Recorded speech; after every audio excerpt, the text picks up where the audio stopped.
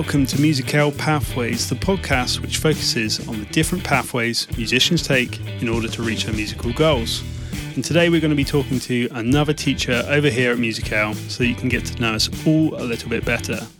Today we have with us the master of drum setups, maintenance, and all things that make your kit sound good. He's had great success performing in the studio and live for some world-class names, and he's now here at Musical helping us all to sound that little bit better. We have Mr. Tim Brooks. How's it going, Tim? Yeah, good, thanks. Wow, that made me sound way better than I actually am. I know, Thanks. I'm really good at that beginning bit. I don't know why. I like writing out and making people sound better than they are. Hopefully that has no bearing on me. My ego has been stroked. Thank you. Excellent. So, as I said at the top, we're going to have a look at the ways in which music's developed your life and how your skills have developed through your career and how you became a professional musician. So we'll start all the way back at the beginning, all the way when you were a kid. How did music enter your life when you were young? Wow, well, it was there way before I was born. Luckily, I come from a family of musicians. Cool. Both of my dad's parents were performing musicians through the war, and my grandmother was a concert pianist. And Dad, subsequent to that, got very much into performing. He's a classical clarinetist. Oh, nice. And toured Europe with the National Youth Symphony Orchestra and did all of that kind of stuff. And to this day plays in sort of orchestral stuff and quartets and quintets and stuff. So we were surrounded by music for our entire lives. From the moment I was born, I'd literally go to bed listening to Dad practicing his clarinet, and Mum would be in sort of folk outfit. She sings. Right, cool. Her brother, Uncle Dave, is a gigging musician. He plays organ and so it's really piano in your bones. And stuff. And totally, yeah. We were surrounded by music, and I think it was osmosis, really. And because all of our parents, friends, and their social groups and stuff were all musicians as well, it just kind of... We had piano lessons with a mutual friend, and yeah, all three of us, because I was the middle, or I am the middle of three boys. Right. And my eldest brother picked up the guitar after doing all of his piano stuff and became an incredibly competent guitarist really quickly. And basically, just picked up the drums from having gone through piano lessons and trying saxophone, trying all kinds of different instruments. And it was... What made you zone in towards the drums? Was there anything, or was it like, because your brother played guitar, it kind of made sense? Or No, it was more of a... But how do I describe? So basically, in primary school, this guy came in to do like a demonstration. It was like an assembly. Yeah. And it wasn't like he wasn't offering lessons or anything. It was just this is what I do. This is what's possible. This is what's kind of... We had a really good music teacher in our primary school, and cool. I was always involved in the classic recorder lessons, and I'd play all the piano songs for assemblies and stuff. When you'd sing all the hymns and stuff in assembly. Yeah. I'd often have to play in assemblies along to the. It would be really simple stuff, like maybe some chords in the left hand, but very simple stuff.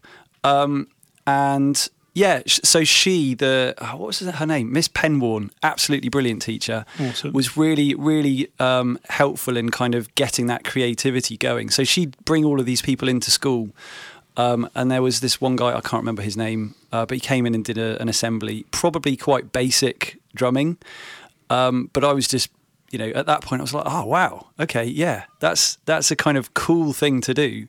Yeah. But I'd already seen, videos and like listening to music at home. My older brother would be, he brought home albums by Queen and Led Zeppelin and Aerosmith and stuff, and he was big into his Iron Maiden and, the heavier rock stuff. And yeah, but from that point on, I was like, right, that's what I want to do. I don't want to be sort of stuffy and classical and old school. Stuck behind the piano. I want to be doing the piano. So I wanted to do something more kind of energetic and, you know, rock and roll. Yeah. I never actually had the opportunity to try playing the drums up until, my dad went to university because he actually studied professionally and went into the law. Right. And a guy that he went to university with had 3 sons about the same age as us. And they remain friends to this day. And we'd always get together during the summer holidays and stuff as a family, or 2 families of 3 boys. And their eldest was a guitarist. Their middle child was a sort of singer who played harmonica. And their youngest was a bass player. Cool. And between the sort of 6 of us, there would be kind of this musical kind of bonding, if you like. Well, you got like a full band there, haven't you? Oh, totally, and some. And their eldest had originally started off playing drums for about 2 months, and then he kind of gave up, and it was just sat in the corner of his bedroom. Right. And they were all playing guitars and basses and just sort of showing each other these Eric Clapton licks and you know, listening to Jimi Hendrix and stuff. And I was just like, can I have a go at that thing? And I knew what it was, but was a bit kind of sheepish. And so Jeff, their eldest, said, "Yeah, I'll just show you a basic 4/4 beat." Put me on the kit, and I just took to it like a duck to water. I was like, nice. I was hooked from that second. And the whole weekend, they couldn't get me off the kit. It was like, "No, we're going out for a walk now. We're going down to the seaside. What, do you want to come?" I was like, "Nope." Nope, not happening. From that point on, I was just playing along to anything and everything I could get my hands on. Did you have any formal lessons? Not until I was about 16, 17, okay. Sort of GCSE kind of stage. Like college age. Yeah, so way before that, back home, my elder brother got himself a band in 6th form college. Right, yeah. And there weren't really any drummers around. Right, okay. So in school, all through school, I was the only drummer. And through 6th form, I was one of 2 or 3. Yeah. And so they basically said, "Well, Tim plays. Why don't we get him to sort of sit on a rehearsal and see what happens?" Yeah. And again, it was just like duck to water. I was like, "Wow, this is what it can be. This is incredible!" Like this playing is with even better than playing by myself. Exactly. And because I'd been playing along to things like Aerosmith and Led Zeppelin and Queen and all of the stuff that I'm sure a lot of like beginner drummers aspire to be. Yeah. That's the kind of stuff that we started playing. So we were doing sort of covers, Doors and Pink Floyd and all of that kind of stuff. Yeah. So from there on, it was just an education by doing and being surrounded by music and trying to emulate the people that I was trying to cover the songs of. And I played my first gig when I was 15 in a pub, and probably highly illegally. I'm not sure at that stage whether it was, when would that have been? But it was mid-90s, 95. Oh, no, I think you'd have been all right. I think it was because I remember when it came in that you had to be over 18 to be in a pub. And right. Because I had just turned 18 when that had happened, I think, or very close to, so we didn't miss any gigs. But we could have if it had been a bit later. I think that's the case anyway. It might have just been that didn't happen in Cornwall until that point. Right, yeah. Yeah, we were kind of in the sticks as well. So it was literally a country pub on the Welsh borders. And just 2 men and his dog sat in the corner, sort of, not really paying much attention. Yeah. But for us, it was like the biggest thing that had ever happened. Yeah. And from there, it was kind of baptism of fire. And I was just thinking to myself, wow, I'm really going to need to up my game if I want to do this properly. And at that point, I was like, Mum and Dad, can I get some lessons, please? Oh, that's cool. And they were, being musicians themselves, they were like, yeah, brilliant, absolutely supportive as anything. And that's quite a big step for some people, isn't it? Like if you've got to have that support there, or it's especially with the drums. Yeah. I mean, yeah. They know what they're getting themselves into, don't they? Mm-hmm. Snares and cymbals all day, all night. Yeah. I mean, like I say, I was incredibly lucky to have the upbringing and sort of support that I had. We had a house in the middle of nowhere, so there's no neighbours to destroy the lives of. Yeah. And I was in a room right at the top of the house in the attic, and just literally locked myself up there for hours and hours and hours, just playing my drums. And I think really that's the majority of my practice, was just trying to emulate my idols and playing as much as I possibly could, just being sat behind my kit and playing and playing and playing and playing. I mean, it's not a bad way of doing it, is it? You know, it was fun as far as I was concerned. It wasn't practice. It was just it goes back amazing. to that, like, you know, that 10,000 hour thing, doesn't it? To become a professional, you must practice or play for 10,000 hours. Well, if you're putting it into that intensity, it's just going to come around so much quicker, isn't it? Yeah. But as I say, I mean, at that stage, I really didn't see it as practice. Yeah. It was just something I desperately wanted to do. Yeah, I think that is a little bit of an issue where people really think about it as practice, but practice can be just playing. Like it's just I mean, that's what the word means, really. Yeah.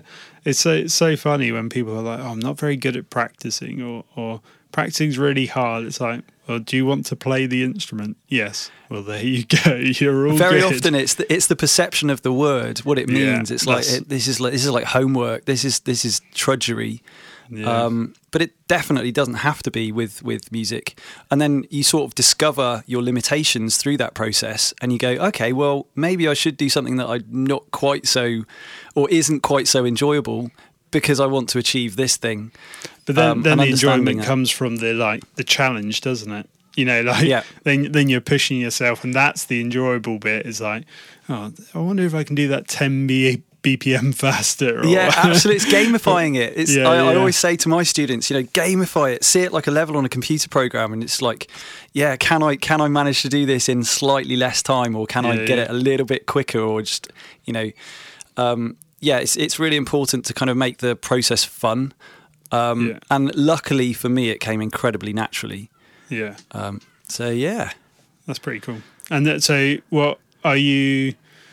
By that point, I guess you said you're at the end of secondary school. That's right. Yeah. And you're getting into college, and you've got a teacher then. By that point, did you say?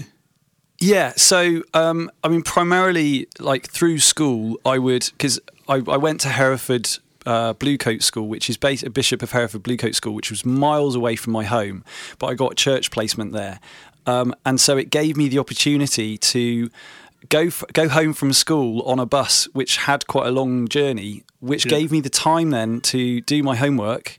So I'd sit at the back of the bus with all my books and stuff just strewn around, and I'd do as much of my homework as I possibly could on the bus on the way home, with the primary objective of having nothing to do when I got home so I could get on my kit.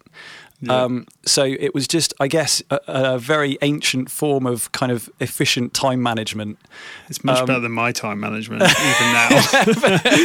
That's pretty impressive. It was kind of like someone working on their laptop on the way into work in, you know, London or something, but, you know, in a slightly less glamorous way.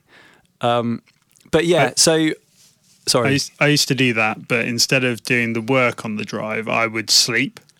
And then I would use that sleep to power me another 2 hours. So you're sleeping on the drive? Yeah, no, I'm in the bus. You weren't the one. In the bus. Oh, right, in the bus. So like on the way to college, sleep on the way in, sleep on the way out. You got 2 extra hours in the evening then. Perfect. It's a similar kind of time management, but much more lazy. Yeah, if you can, I just can't sleep during the day. If I'm up, I'm up. And if I go to sleep, I am out like a light.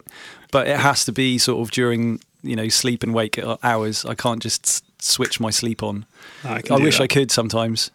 No, I can do that. I can just be like, I sleep now, right now. Savour that energy, get that energy real good, and then burn it off later. I guess that comes from being a parent as well. You're so exhausted all the time that you can just sleep wherever and whenever.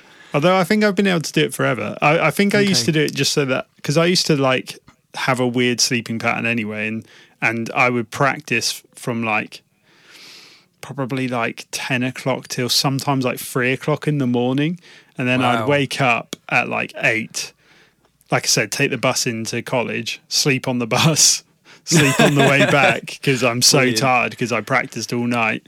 I used to even practice like in my breaks at college. I would be like sat under the stairwell like practicing.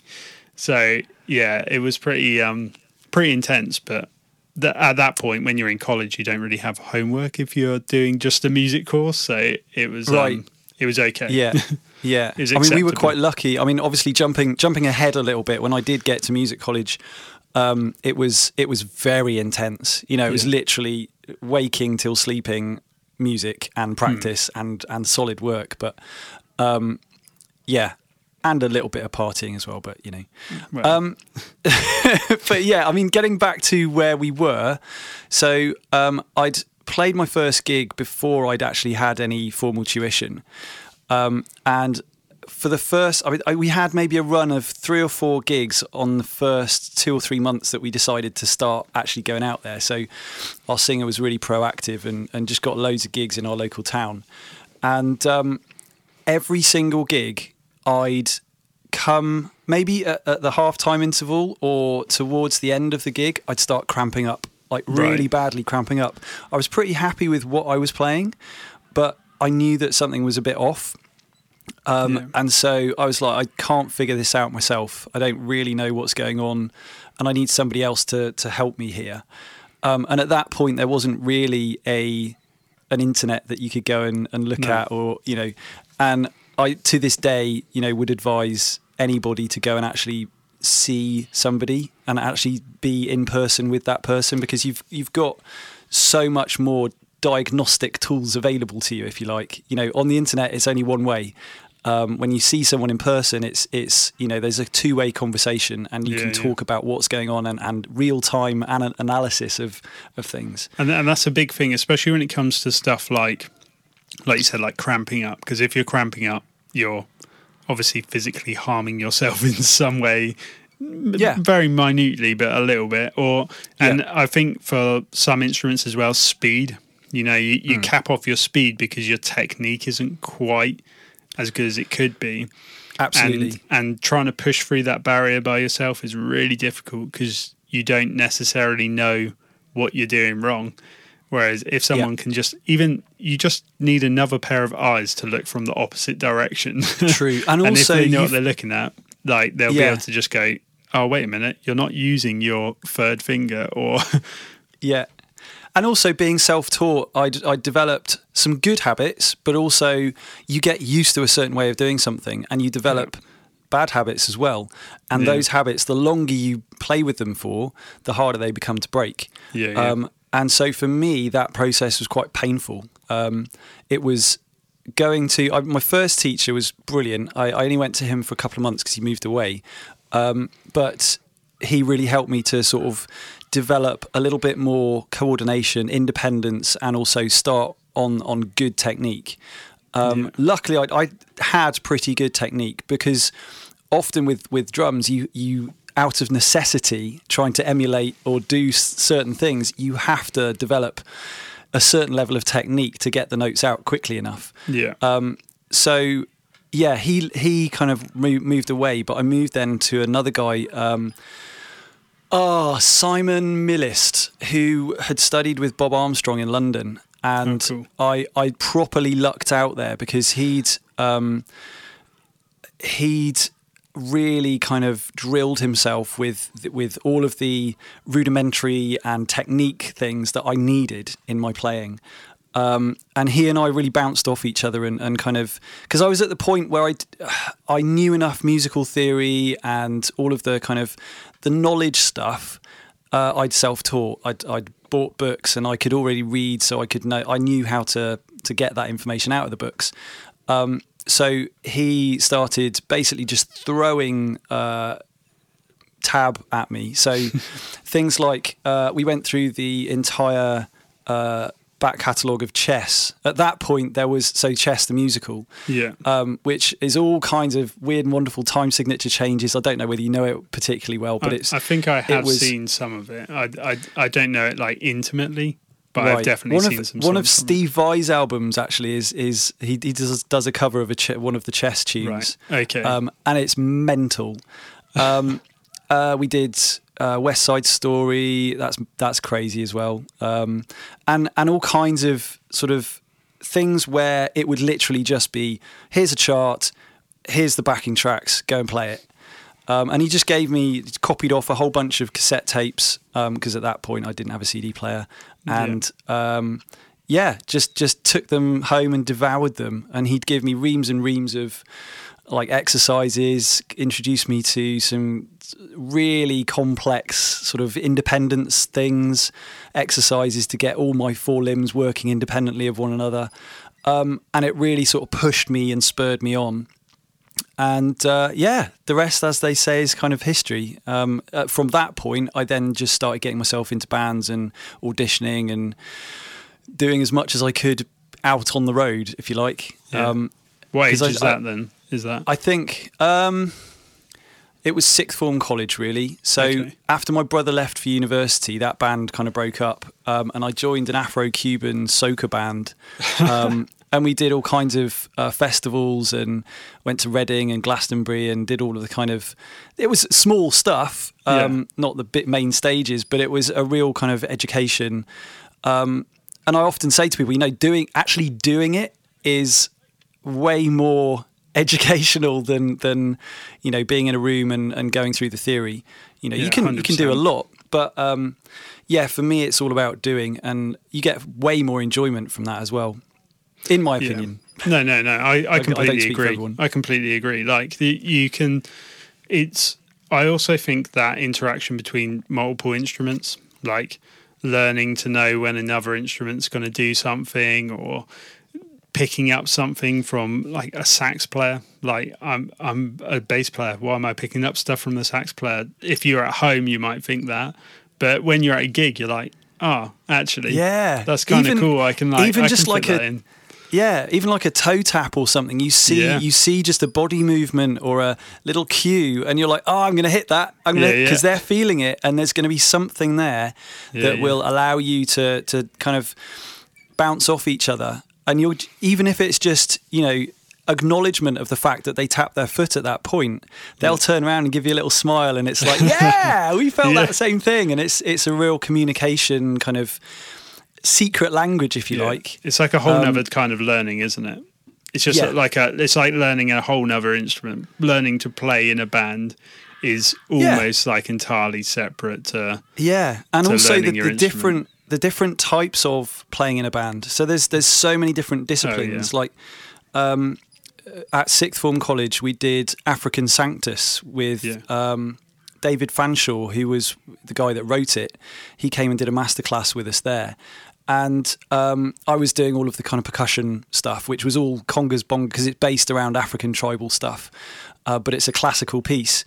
And I was playing all of the percussion parts for that. And I've done some stuff with Dad's orchestra, Shandor Symphony Orchestra, as well. And that's petrifying, because it's not sat there behind a drum kit and playing a groove. It's reading 142 bars of rest and then having the most incredibly massive tam-tam explosion. And if you get that 100 and whatever bars of reading a rest wrong, even by half a semiquaver, that is a semiquaver, but everybody in the place turns around and gives you the most evil glare, and it's a totally different level of concentration and workload. Playing in a soca band or playing in a rock band or a funk band or a jazz band or whatever kind of music you're playing, or in the pits of a musical or whatever, I think it's good to kind of know it all, know what you like, but also know how to do it. So if the phone rings, you can say yes. Yeah, I think that was a big part of like when I was at university. They used to just each week they'd be like, we're doing this kind of music, we're doing this. They'd just stick you in a different band, different group of people, different style of music. They would chuck charts in front of you. They would chuck everything out the window. Each week you're like getting hit by a different thing. And it just makes you really adaptable, which is a super key thing. If you want to be a working live and studio musician, being adaptable is like, it's a 100% skill to have. Yeah, I mean, I had this conversation with one of my students yesterday, and they came onto the school kit, and we've been practicing their grade piece, and put the backing track on a speaker next to them. You know, they could hear it clearly. Mm-hmm. But obviously the drum kit was different to the one they'd been practicing on, and the music sounded different in the different room. And it put them off, like, really quite badly. Yeah. And that's to be expected. You know, it's a very different feeling. And I had to explain to them, you know, if you're on a gig, very often as a drummer, you don't have that same drum kit that you're used to. You're very often on a house kit, or you know, especially in a festival situation, you know, you just get the house kit and they might say bring your own cymbals and snare drum so you don't break ours. But otherwise it will feel entirely different. And you know, every night you're on a different stage in a different venue that sounds different. And so, yeah, you need that level of competency whereby you know it well enough that you can play it on whatever kit you're on, but also have that level, as you say, adaptability, that even if you can't hear things, or even if things aren't going how you want it to, you can still focus on what you need to focus on to be able to get by. Yeah. There was one, again, you know, further on, it's like when I was late 20s, I was on tour and we got stuck in traffic. The tour bus was stuck on the M25 somewhere, and we had to be up in Leeds. Was it Manchester? I can't remember. But I do remember the gig because we arrived as the support band was playing. Right. So there was zero sound check, zero opportunity to do anything. It was literally unpack my kit, set it all up backstage, and we had to cart it out as the support band was coming off. and I normally use in-ear monitors, which allows me to hear things clear as a bell, and that's how I'd rehearsed the whole gig, you know, played everything, and all I could hear the entire gig, I just got some rubber earplugs and stuck them in so I didn't destroy my hearing, and all I could hear was whatever was coming out the back of the guitar amp. I couldn't hear the vocals, I couldn't hear the bass, I couldn't hear the keys. It was just the guitar, and it was really loud. And at least they were really loud. If they were really quiet, you would have had nothing. But you know, when it gets to that level of loud where you just can't hear anything, it was just, you know... noise. It's noise. I could hear my cymbals and a tiny little... I could feel what was happening with my kick drum. Yeah. But that was it. And we still got through. They still loved it. Yeah, this is it. Because do you know a band called Sunno, or Sun? People call them two different names. I don't know. They're like a kind of like doomy, like they're loud. They're a loud band. But put it this way, they have 3 Ampeg stacks in each corner of the room with a full PA in each corner of the room. Right, yeah. And I went and saw this band, and I've never understood the term feeling music more than that point. I had full earplugs in, like the biggest earplugs I could find, and it was just so loud. You could not hear. I don't understand how anyone was in the room without earplugs in. And it was just, you could just feel it through your entire body. Wow. And I was like, I do not understand how these people perform, because how do you perform with that amount of volume and play in time? But then I guess maybe they weren't in time. Who knows? Who knows? Maybe they were the worst band on the planet and they just turn it up so loud that you can't hear a thing. It's quite possible. But I just remember thinking, like, man, how do you do that? Like, and I guess you were in a similar position where you were just bombarded with sound and kind of just feeling whatever you could feel. Yeah. Yeah, I did. We did once try as well, like, tried to do a recording just with the click. Everyone got the click and that was it, and then just drop everyone's lines on top just to see who was nearest to the thing. That was pretty hilarious. That was pretty good. For the most part, it was okay. It was surprisingly it was the vocals that were not in the right place. Right, yeah. You'll often find that though with vocalists is a lot of the what's the word I'm looking for? The phrasing of what they're singing isn't always on time, and often some of the best singers will be totally out of time. You listen to someone like Frank Sinatra, he's never on the beat, but it just means so much, and it works with the beat. Yeah, in a nondescript way. They've got to work with the band, haven't they? They've got to work with the sound around them. I think that was the downfall of our experiment, I think, in that no one could actually, like we were saying earlier, no one could hear each other, so no one could like play off of anyone. It was just us kind of tracking what we had written in front of us. Right. And it just sounded fine. Like it because none of us could go, oh, I think he's going to do a fill there, I'll do a fill as well, or whatever it might have been. It was just kind of like straight down the line, and then the vocalist just entirely, I don't know, well, they were somewhere. but it was cool. It was an idea. It was a thought. Cool. So you're kind of post college now, I guess. Yes. In your timeline. And did you say you went to music uni as well, or did you just right, go to like a music? At that point, I had multiple interests. So I had, obviously music wasn't going away, and it was something that I was incredibly passionate about. But I'd kept and bred tropical marine fish, and I was very interested in ecology and the environment and all of that stuff. Yeah, so I was very interested. I'd learned how to dive, and I was hell-bent on becoming a marine biologist.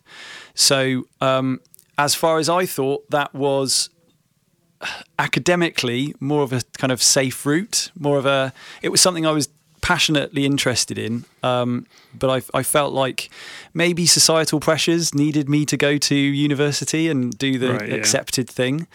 So I did my A-levels. I was always quite a highly academic achiever. I didn't really have any problems through school. I just wasn't particularly passionate about anything other than art, sciences, and music, right? Which was kind of sort of contradictory, really, if you think about it. But yeah, I'm very scientific, very analytical, very kind of. I like working things through and sort of analysing data and things. So, long story short, I went to university in Newcastle and did a degree in marine biology, and it was amazing. I had an incredible time. I met some really like-minded people. We got a band together up there, recorded an EP, and did quite a few live shows. We did a really cool gig in this place called the Live Theatre, which was this. It was quite an intimate venue, but we packed it out, and we did a gig with a couple of other bands, and it was really good fun. I think that was the main thing. It was because music was a secondary thing at that point. I really enjoyed doing it because it was there was no pressure attached to it. It was just fun. And so I went and did an overseas research project in the US, and spent a long time on a whale research vessel, sort of cataloguing humpback whales and minke whales and stuff. Pretty awesome. which was amazing. But through that time, I kind of made the realization and making the contacts that I'd made, that there really wasn't a huge level of career in what I wanted to do, unless I wanted to go through and do masters and doctorates in specifics, and possibly go through to either university lecturing or what I saw at the time was selling out. There was quite a lot of working for oil companies, doing environmental reports on marine impact and stuff. I didn't really want to go down that route. And so I was sat back in Newcastle in a lecture about nematode worms. I remember it incredibly vividly, and having a bit of an epiphany and just going, I just want to be playing my drums. I was thinking about the next show. I was thinking about lighting setup. I was thinking about, compression on my bass drum. I was thinking about all of these things that were just, I don't know why, but I got really passionate about them. And I had to make a phone call home to mum and dad and just say, I want to go and do music. This is halfway through my university career. And they were like, brilliant. Yeah, that's amazing. If you figured out at, how old was I then? 19, 20, exactly what you want to do with your life, and you want to follow it passionately, go and do it. That's because awesome, it's early enough that you can make a shot. You can have a good go at it. Yeah. And worst that can happen is that you're still academically fine. I made the decision to finish off my degree, to have that behind me. Yeah. But yeah, as literally I was halfway through my finals at university, and I went down to Guildford to audition for the Academy of Contemporary Music there, and got in straight away. They really liked what I did. The guy that auditioned me was Steve Vai's drummer. Right. Can't remember his name, but he was playing on Steve Vai's last album. That's pretty and cool. I was really scared because I was like, "Oh man, he's going to be good." But yeah, it was a really good, fun audition. I'm surprised they told you. Like, that makes it so much scarier, doesn't it? Well, I think that's probably why they told you, because how do they handle pressure? Yeah. But yeah, and so finished off my degree, and then the following September went to Guildford, and I remember the day because it's the day the Twin Towers came down. Oh, crazy. So that was a weird kind of bittersweet day. Yeah. But yeah, so the rest, as they say, is kind of history. That was where my musical career really took off. And I met some amazing people, like-minded people. I had some incredible experiences, did some amazing masterclasses, and just some really good contacts. I think and started teaching there as well. Yeah, I think that's the big thing about those like schools is they just give you tons of contacts. Like, when I went to BIM in Brighton, which is the Brighton Institute of Modern Music. If it sounds stupid calling it BIM, but yeah, I went there, and you just meet people who are going to throw you a gig at this point, or I need a guitarist for this. I know the guy. Drummer, he's over there, and it just gives you those contacts that make getting into the industry a whole lot easier. I don't think that necessarily, like, the learning was amazing as well, but I don't think that's the key point for going to those places. Like, I really think that it's that procuring contacts and networking. It's the environment as well. I think for me it was okay, we've got this, I don't know, performance at the end of the week, and I'm going to gamify this and I want to win it. Yeah. It sounds really weird. But yeah, I just wanted to do it as best as I possibly could and put my best foot forward. Because I knew that, the people that were there, although that, it wasn't like, I don't know, Michael Jackson or the guys from Toto or whoever, Ed Sheeran wasn't there. But you knew that the people there might one day or could put you in touch with people that might give you a gig, or so I was just trying to be as good as I possibly could.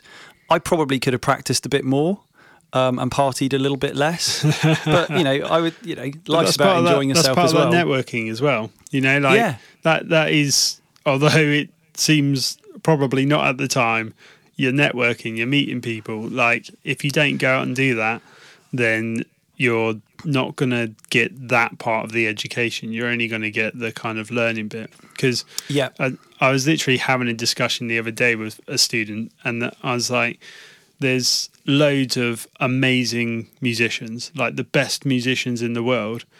No one's ever heard them, though, because they only play music in their house. Yeah.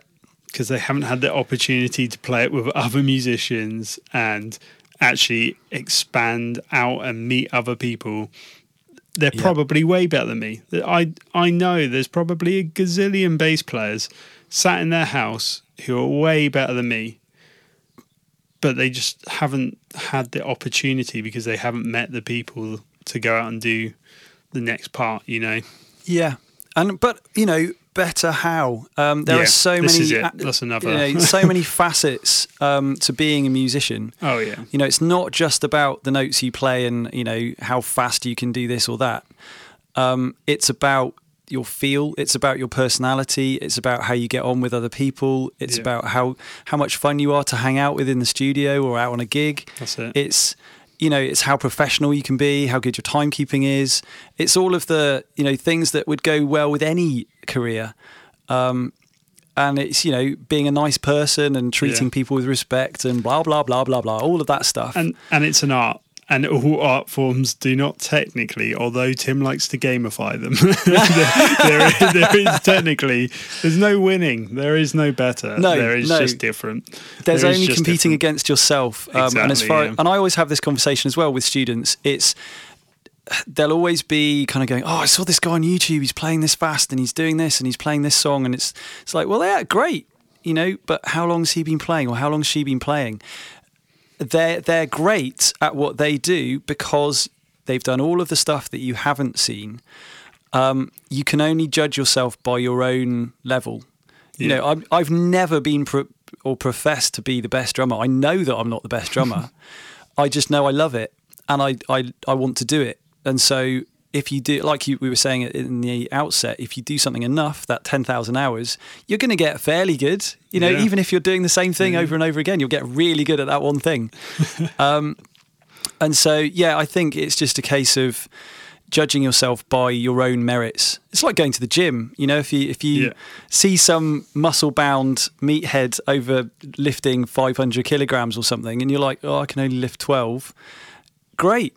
Don't judge yourself by what they've done because they've been doing it for donkey's years. That's it. And you might have only been able to lift 6 the week before or whatever. Exactly. So if you can improve by your own standards, then that's brilliant. Yeah. No, I do think that's awesome. And actually, like I said, a lot of people say about music colleges not being a massive thing, but I really do think they're great in getting those core musicianship skills that you talked about there, and agreed, and getting you to be a bit more professional, because not all musicians are that professional when they first start out. Maybe, true. And they there kind is a bit of a stigma, definitely with musicians. Bit. Yeah, people didn't used to like to marry musicians for some reason. There was a big thing in the 50s, 60s. I can't remember. Right? Did you know? Yeah. About luckily that? for me, I married a musician, so there was no issue with there. That's a good trick. Well, we understand what's going on as well. If I've got a gig and I'm not going to be home till 2:30, fine. Yeah, it's all good. I understand. It's all good. I can live with it. Yeah. So, kind of along those lines, then you've gone up to college and done all the uni stuff as well. What was your kind of big thing? I guess when were you what was your favourite gig, and the thing is your stand out as something that you think of as, man, that was so cool to do in my career, I guess? There's quite a few kind of standout moments for different reasons. Yeah. I think the one that just springs to mind straight away was when was it? 2007-ish. I had a bit of a quarter-life crisis, and we'd moved down to Cornwall, and I'd started teaching, and I was actually at the time working part-time in Comet, as it was then, before they went into administration, selling TVs and being a salesman. And it definitely wasn't my bag. It was soul-destroying for me. I'm not saying it would be for everybody, but I felt like I was just trying to generate money for somebody else, doing something I didn't really care about, and I was on their clock. And all the while I was just thinking, man, I just need to be playing my drums. I want to do this more, and I can't. What's going on? And I think every musician at some stage goes through that point where, we'd moved away from London to a new place where nobody knew who I was. It was, in hindsight, it was a pretty brave thing to do. But when you're in that situation, we just got married and moved out. We love Cornwall. It's just the most amazing place to be. And from an energetic perspective, compared to London, it was much more healthy for us to be here. Yeah.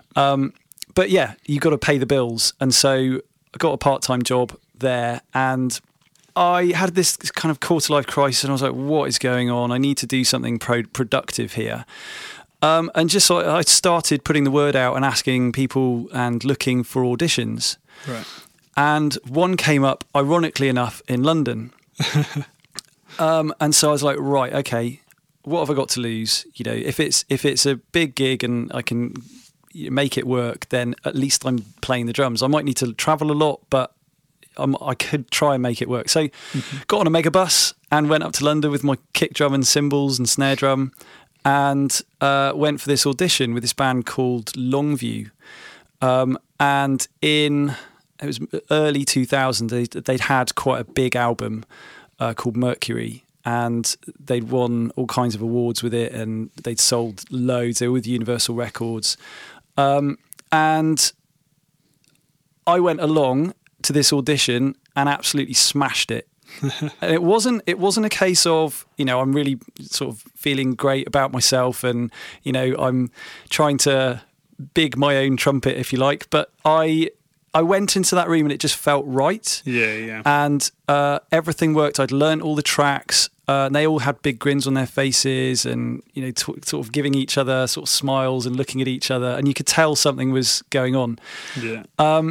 And it was kind of confirmation that I could do this thing in a kind of real world sort of main stage arena. And they'd said, the guy from Kula Shaker came along and he didn't have a clue. The guy from this band came along and, it just wasn't what we were looking for. But, we don't know who you are, but whatever it is you bring to the table, you've got it. Yeah. And so they offered me the gig there and then and said, we're doing an album, we're doing a tour. Are you on board? And without hesitation, I was like, yes. Absolutely. When's the first rehearsal? So we sorted out logistics, and I spent 18 months doing that, and it was really incredible. But I think that was kind of the main. It wasn't a performance. It wasn't a gig per se. It was like an opportunity. But it was a moment in my life that I was like, I am good enough. Right. Yeah, even if it's not like an epiphany. It wasn't like a, wow, look at this big stage and this big arena. But it was, for me, a personal achievement. But from a purely gigging perspective, it was on that tour. And there were several, actually. There was King Tut's up in Glasgow, which was a crazy gig. It was fairly small. I was going to say, that's not a massive venue, is it? No, but it was absolutely incredible. Like, every single person in the room was singing every single word to every single song, and it was cool. The energy was just insane. And also Hoxton Bar and Grill on that same tour. It was a room where you could have literally walked across people's heads. They were so tightly packed. And there was about 1,500 people, and I'm sure the capacity was only 12. That's pretty amazing. It was just electric energy. And I think also that's what it comes down to, isn't it? The energy in the room is almost more than the number of people. The number of people doesn't really matter. And I think that's come up a few times in the podcast, like that. When I say the biggest gig, I guess like a lot of young musicians would go, oh my God, Glastonbury or Reading or something. And actually, when you come back from that, it's like they're great gigs. But they're great to be part of and involved with. And the energy of the festival is amazing. Yes. But it's more of a kind of complete weekend, if you like. And the gig is a nice part of that. Yeah. But when you think of like your favourite gig, it's always the one with like the big energy and loads of people rammed into one room and like just hyped up. Absolutely. But it can literally be a function gig on a Saturday night at a wedding. If the people are really into it and loving it and singing along and having fun and are with you, then a wedding function covers gig can be just as good. Oh yeah, we've had some great ones. Like they were like. They were like shows, like, but then, but you have got the side when you're doing that though. You know that you're playing really good songs. Yeah. So it's not yours. You've got that advantage. It's not like they're not going to know the words to Mr. Brightside or whatever. Yeah. Oh, if I never have to play that song ever again, it's going to be too soon. Well, you've only got 2 weeks, so.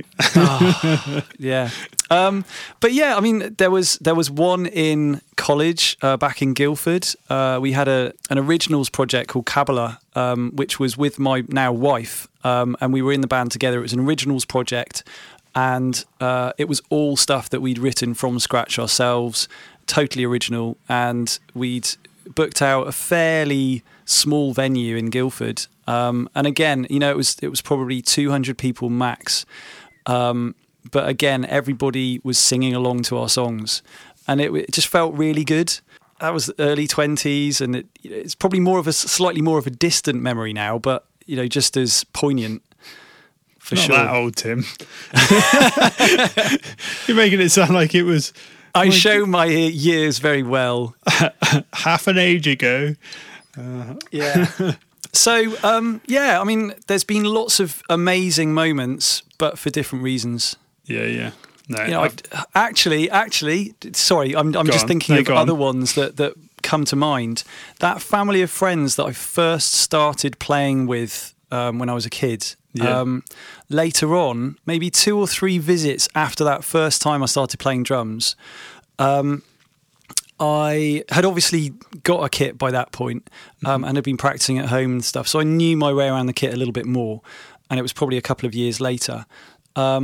We got together with them, and everybody was much more proficient at what they were doing. Right, yeah. And we started playing things like Stevie Ray Vaughan songs and proper full Jimi Hendrix covers and things. Going for it. Absolutely.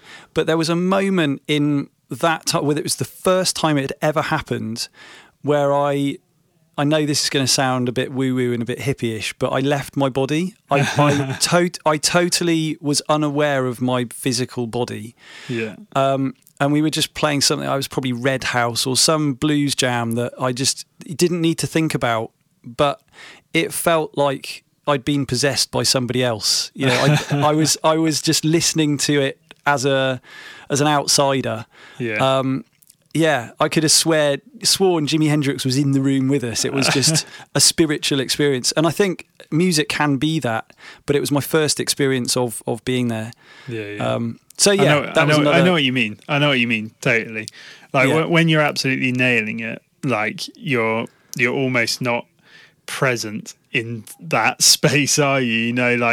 When you're never, if you're concentrating on something, you will never be doing your best work. I don't think. Like it's only when it's like all instinctual and it's all like just happening that you do something, and then that's when someone turns around later on and goes, "Can you do that again?" And you're like, "Nope, no, not even slightly." Because I don't even know what I was doing myself. No, I was somewhere else. That's what I was. I was channeling. Yeah, channeling my inner SRV. Yeah. I wish I could channel my inner SRV on a basis regularly. That'd be amazing. Cool. So you've been teaching for quite a while as well now, and correct, yes. And you said you started do you start at ACM teaching? That's right. Yeah, I mean, basically because I was a destitute student who had zero money, I had to find. I had an electric kit set up in my flat. But I wanted to be able to practice on my acoustic kit. And so opposite our flat, there was an old Baptist church. Well, I say an old Baptist church, it was a Baptist church. Right, yeah. And underneath that building, there was a big kind of Sunday school space, which wasn't used a hell of a lot. And I approached the vicar or deacon or whatever they call the Baptist guy, and said, "Is there any chance of me setting my kit up if I give you a little bit of money towards the hire of the space or whatever?" And he was like, "Oh, funny you should say. My son wants to start practicing and playing drums. How's about you set up your kit here and you can give him some lessons?" That's pretty cool. And I was like, "Brilliant, great." So it's obviously freebie, but it was a swap. I got something out of it, they got something out of it, and turned out I quite liked it. It was quite enjoyable. He was quite engaged and really enjoyed it, and I offered him the use of my kit when I wasn't using it. And so it was quite a mutually beneficial arrangement. Yeah. And so, basically started teaching from there, and got a few students, and it started to cover my living expenses a little bit. I did have another sort of daytime job working in a aquatics shop just down the road, but otherwise it was just, teaching and the rest, as they say, is history. It was just using everything that I'd learnt myself from my course, on a simplified basis for the students. And I didn't really have any teaching training per se. Yeah. But I've always had quite a good way of communication and sort of relating to my students. Because I guess it's where I came from. It's what I knew as a learner myself. So it sounds like, especially like the way your parents taught and the way you learn through your family, it sounds like, you know, it's that like community learning, like we talked about in the band as well. Yeah, absolutely. I think it's more. There's a brilliant TED talk. I don't know whether you've seen it, by Victor Wooten. Oh yeah. Yeah. And he talks about that whole kind of passive learning, the osmosis effect. You know, he was if you haven't heard any Victor Wooten stuff, go and check him out. He's incredible. He does some amazing talks on TED, and also he's got loads of DVDs and videos out. And he's got lots of words of wisdom, hasn't he? He's always got like a little like a strap line you could easily put as a quote somewhere. Yeah, put that in a book and sell it. Yeah. But yeah, he's always talked about this way of learning, because that's exactly how he learned himself. It's just by being surrounded by music and just having a bass in the corner, and he was just like seeing what everyone else was doing, hearing what was going on, and then seeing how he could emulate or seeing how he could create something on that instrument without being shown, without being given any kind of restrictions or rules. I think the most creative people come to it that way. Yeah. And I've had this conversation many times with my dad, because he's very classical, and he's an incredible musician and plays things incredibly expressively. He feels the music, but he needs the score, the written notes in front of him. Yeah. And, you know, is very experienced and can do that flawlessly. I couldn't do what he does. No. But he's often said to us, I wish I could improvise like you guys do. So it's a different skill set and it's a different approach. Neither's right, neither's wrong. It's just a different way of learning. But I think that's the way with all music, isn't it? You know, like there's so many different ways of playing every instrument, let alone the music you play, let alone like all of those other benefactors. It's just what you're saying, like it's 100%. It's so individual. Yeah, and it gives rise to different art as well. It's like saying to a painter, you know, you can only use acrylics and you can only use, this size paintbrush, which is fine for a particular style of art. But if you want to create some incredible watercolor thing with blended colors, and that's not going to work for you. And so you need to be open to all kinds of ways of doing this stuff. And as a result of doing it differently, you'll get different results. Yeah. And all of it, especially when you're young, you know, when you're first learning, like being open to it all. And experimenting with different ideas as well, and seeing what fits and seeing where your abilities lie. It's the same as, you know, learning in different ways. I know you've had this conversation with other podcast guests. It's the ability to see somebody might be a visual learner, and so you might use a lot of musical notation and stuff. Somebody might be an audient learner and work way better if they hear something and emulate that. That's kind of where I began. And some people work well by being shown and actually seeing the process of doing it, and visualizing blocks and things. It's everybody's brain works slightly differently. And I find that fascinating as a teacher. Yeah, I think it's amazing. I think it's so crazy, really. And I think now as well that they're figuring out that people actually kind of do 2 or 3 of those things all at once, and it's the way that they combine those things as well, which makes even more possibilities of how they could be learning. So absolutely, it's just like an infinite cycle to learning, if you like, really. And it 100%. It goes well with music as well. You know, there's an infinite ways of doing everything, infinite ways of learning. So it's just finding your own way and finding your own sound and your own way of doing it, and you'll get there. But the more teachers you can have, I think that really, really helps. Like, I know that having lots of influences really helped me to find the bits I like doing, the bits that I didn't. Yeah, absolutely. And also, I often say to students, again, this is because of how I came to play and the way that I play, if you can find the music that you like. I think musical education is so often spoon-fed to you because this is a good song because it represents, I don't know, the reggae style or the funk style or the hip hop style. Here's a song that represents that. But I think that it's so important for any musician on their journey to find the stuff that really inspires them. Mm-hmm. So for me, it was very much sort of starting off in the rock genre and then finding jazz and fusion and funk and all of that kind of stuff. And I found songs and musicians and drummers that I really like their playing. And I study them and I try to emulate them. And as a result, I've come up with this mashed up style of my own that I'm now a drummer that I quite like listening to. Yeah. Whereas another student, one of my students, for example, might be totally into grime and hip hop and, maybe dubstep or whatever. And they're not going to want to play the way that I play. They're going to want to play in a way that they can create stuff that they really love themselves. And so I think it's really important to self-educate to a degree.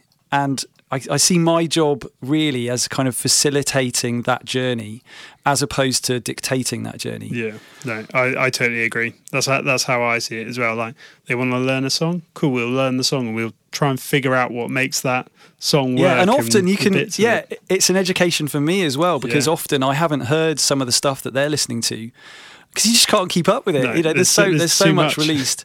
Yeah, absolutely. That's kind of where I come to the teaching from. And obviously it's got to be fun as well. People need to enjoy it as a process. Yeah. They got to enjoy the music, haven't they? And that's it. We'll kind of round it off with one final question. And that is, it could be a long one. It could be a short one. We'll find out. Probably will be knowing me. But how does music now affect you as an adult? Because we talked about your life as you progressed and you've gone through and how you started off and it was always around you as a kid. Is it still always around you as an adult? Is it like, I know you still play in bands, so yeah. I know you teach, so you're still playing. Yes. Well, that's the simple and short answer is yes. I mean, from when I was a kid, I think this is true of anybody. Your formative years, maybe for me, it was about sort of 8 to 20, sort of those kind of years. So through teenagers, being a teenager and actually discovering music. Yeah. I don't think anything can necessarily replace that because you're hearing things for the very first time. It's like the first time you go to Disney World. It's like, wow, this is incredible. It's like mind blowing and you've never seen anything like it before. But I think now I can go back and listen to the stuff that I first heard and was inspired by and see new things in that. Yeah. But I can also hear new music and either be a little bit more selective and go, I've heard this kind of stuff before. I'm sure it's very good, but I want something new. Yeah. Or I can go, this is really indicative of what I love. And I'm just going to listen to it because I want to. You've got a bit more of a idea of what you like now. Basically, it's more of an efficient filter. Yeah. But I think there's still music to this day that absolutely blows my mind. Like I have heard recently things, specifically Snarky Puppy, and Jacob Collier. Oh yeah, he's a machine. My daughter loves listening to Jacob Collier. Something about the vocal harmonies. It just she gets entranced by it. but he's just on another planet. And Michael League from Snarky Puppy as well. I think he's a great writer. That whole kind of movement generally. I think it's genreless and it's if that's even a word, and it's progressive and it's creative and it's taking it to a different level and it's using technology as well. Yeah. And I think, that for me, the first time I heard, is it Jesse or DJ Essay. Oh, yeah, I don't know how you pronounce the album titles. Yeah, I know. But I think it was Volume 2 that I heard first. That was an album of the week a few weeks back, actually. Was it really? It was indeed. Fine. So I basically put that on and listened to it top to tail with the lights off, just eyes closed, and I just got lost for an hour. Yeah. And it was one of those musical experiences. Yeah. And I haven't had that for a while. And I think it becomes more and more difficult to find music that you can achieve that with. Yeah. But yeah, I'll still go to albums that I listened to when I was sort of 16, 17 and still find something in them. So I'm always on the search for something new and exciting. But that's great though, isn't it? Like that's just like still open to new music is always a good thing. I think when you get overly closed off, it's not a bad thing, I guess. It's just like we said, like it's a different way of doing it. But I do think it probably means that you're not ever going to expand your playing into that area anymore. Because you need to hear it. You need to like take it in a little bit, and even if you don't like it, because I listen to albums and I'll listen to them. My brother will pick some random albums and send them my way, and I'll listen to it, and afterwards I'll go, yeah, it was all right. And he's like, it's the greatest album ever. I'm like, it was fine. Like there was nothing wrong with it. It just wasn't for me. But there was a cool bit there maybe that I could take away and have a go at. And I think it's incredible. And also teaching the students that I teach, they get to sort of show me what they're into as well. And I actively encourage that. And often you'll find that either they're getting into stuff that you got into when you were their age. So it might be something to do with your musical journey anyway. So the stuff that appeals to you at a certain age is quite universal. You know, you'll always get drummers coming to you with AC/DC or some Aerosmith or some insert rock band of choice here. And then they'll go through that little thing and they'll start discovering something a bit more funky, maybe getting to some Red Hot Chili Peppers or, you know, maybe some Muse or some, you know, again, it's that, and Nirvana's always a big one as well. Yeah, of course. But yeah, so going through, and you know, it's 2021 and that stuff came out when I was sort of 12. Yeah, so they're still listening to it. They're still listening to it. So there's something pretty, I don't know, whether it's a generational thing and their parents are just listening to it. Well, I don't know, because people still listen to the Beatles. That's true. And like, good music stays. My parents were not old enough to listen to the Beatles came out before they were born. So like obviously they had albums during their lifetime, but like it just goes to show that I think if someone's created something that has staying power, there's probably something to that, you know. There's a reason why it's still sticking around a little bit. I get introduced to new music by students all the time as well. Yeah, there's one student I had on Wednesday who was like, oh, you need to listen to Casey Edwards. He's a big gamer and he loves his game music. Right, And yeah, absolutely insane. I'd never heard of it before, but it's incredible. It's like properly progressive, like fast and intricate and very technically demanding music. And it surprises you sometimes when they bring that to you, doesn't it? Like, like a little kid brings you a song, you're like, whoa, that's so intense. Like, can I play this, Tim? You started drumming 2 days ago. in a couple years. We'll work towards it.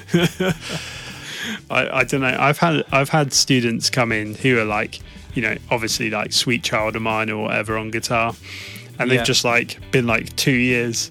I've been giving them their homework. They do. You can tell they do the bit that I've asked them to do, and then they spend the rest of the week on Sweet Child of Mine or whatever it is.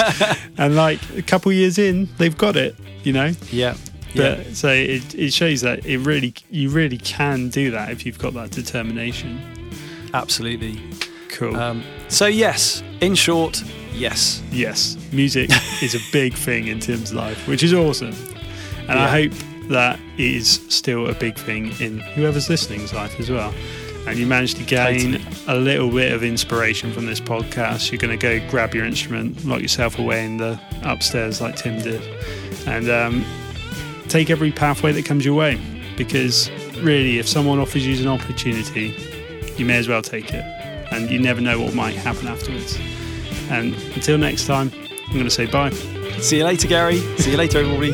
Bye. Bye-bye.